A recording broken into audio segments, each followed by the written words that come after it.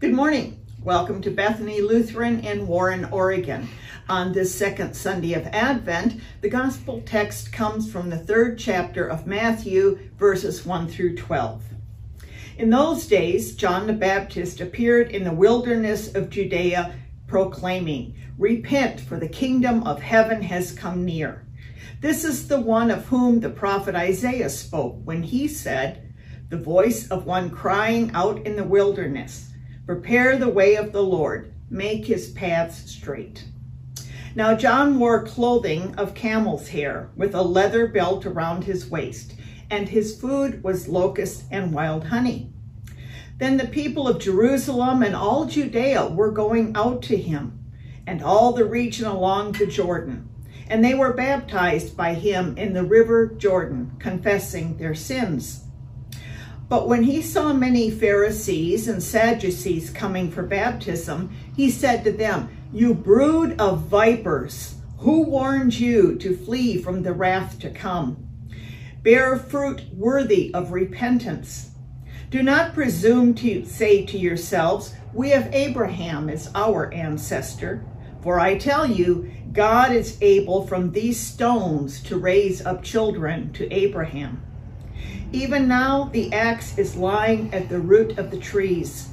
Every tree, therefore, that does not bear good fruit is cut down and thrown into the fire. I baptize you with water for repentance, but the one who is more powerful than I is coming after me. I am not worthy to carry his sandals. He will baptize you with the Holy Spirit and fire. His winnowing fork is in his hand, and he will clear his threshing floor and will gather his wheat into the granary, but the chaff he will burn with unquenchable fire." This is the word of the Lord. Thanks be to God. Let us pray. May the words of my mouth and the meditations of our hearts be acceptable to you, O God, my rock and my redeemer. Amen. Grace to you and peace from God our Father and the Lord Jesus Christ. Amen. I read about a young woman named Elizabeth who spent many years struggling with a drug addiction.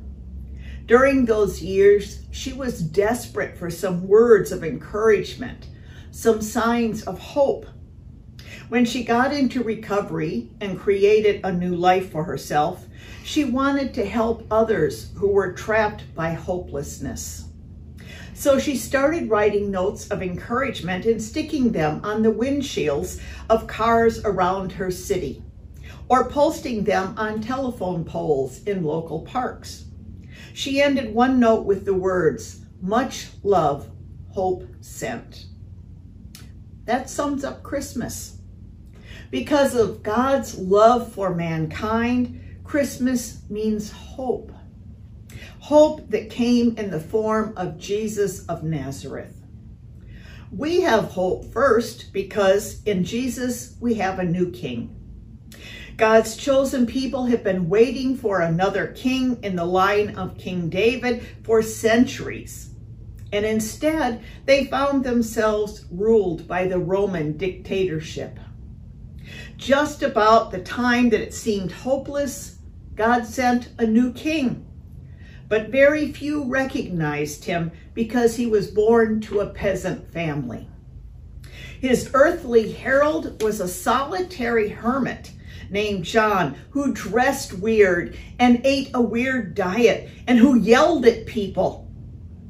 Only a few shepherds were aware that the nighttime sky had split open and the angels of heaven announced his arrival with a joyful chorus.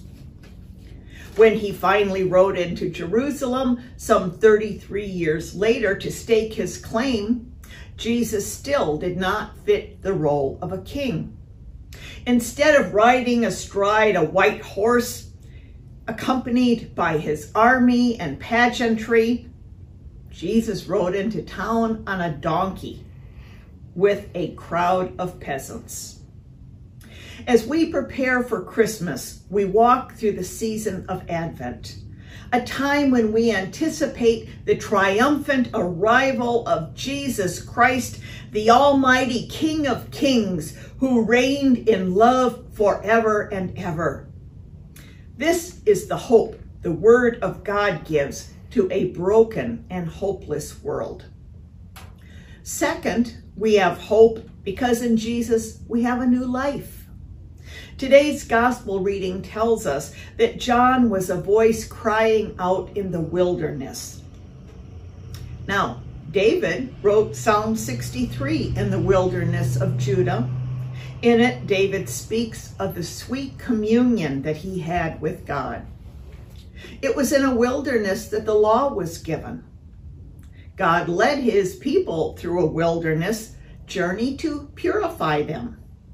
And now Jesus comes to us in our wilderness, in those places and times when we go off course, when we have turned away to try life on our own, when life seems to have gone on without us, when life is turned upside down so that we are living in a spiritual wilderness.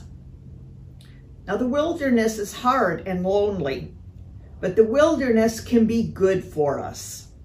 Time in the wilderness changes our sense of self-sufficiency.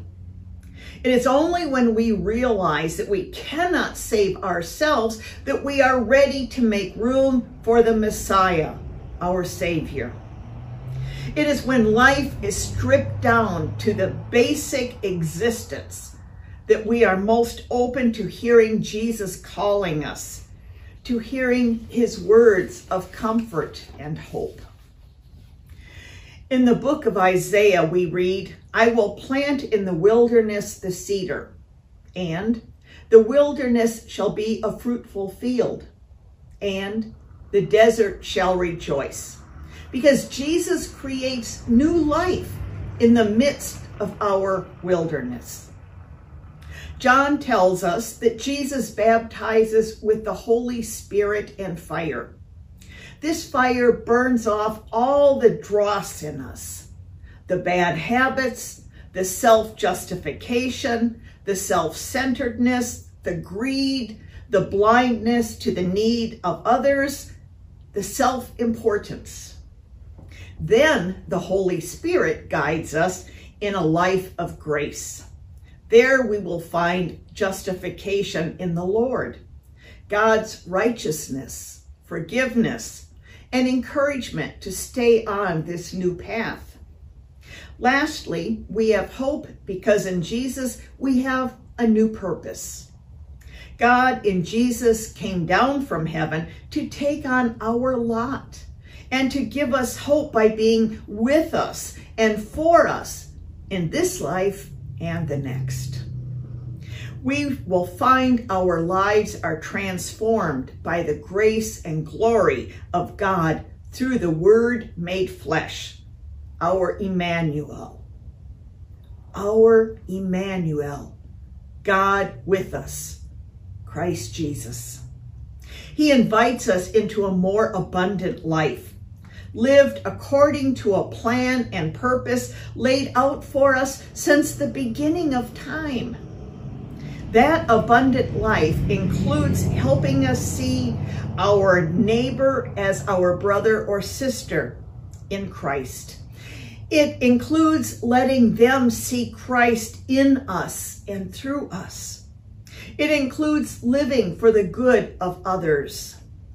We see that God has a life plan for them as well, and we work with them to help them achieve that plan and to see God's hand guiding, directing, and providing for them along the way.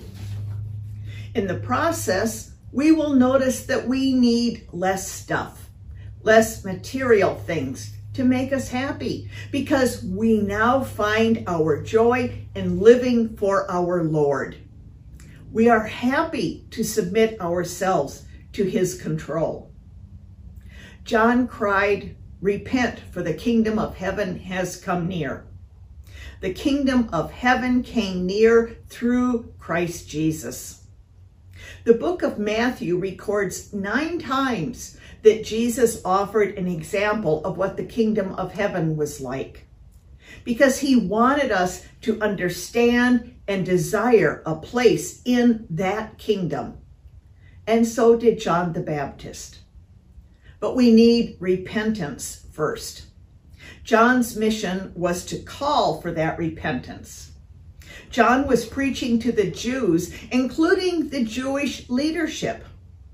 They were the chosen people of God, yet John said they needed to repent and be baptized. According to John, the people of Israel were no better than the Gentiles. They were not prepared for the coming of the Messiah. They needed to repent. Now, to repent is more than confessing sins.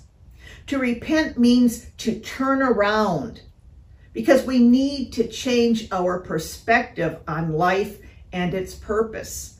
We need to set ourselves aside and to live for Christ and others. Only then will we be serving the true King of all creation, the ruler of all that is, the one through whom all things were made and in whom all things hold together, the one in whom we find hope for this world and the next. Thanks be to God. Amen.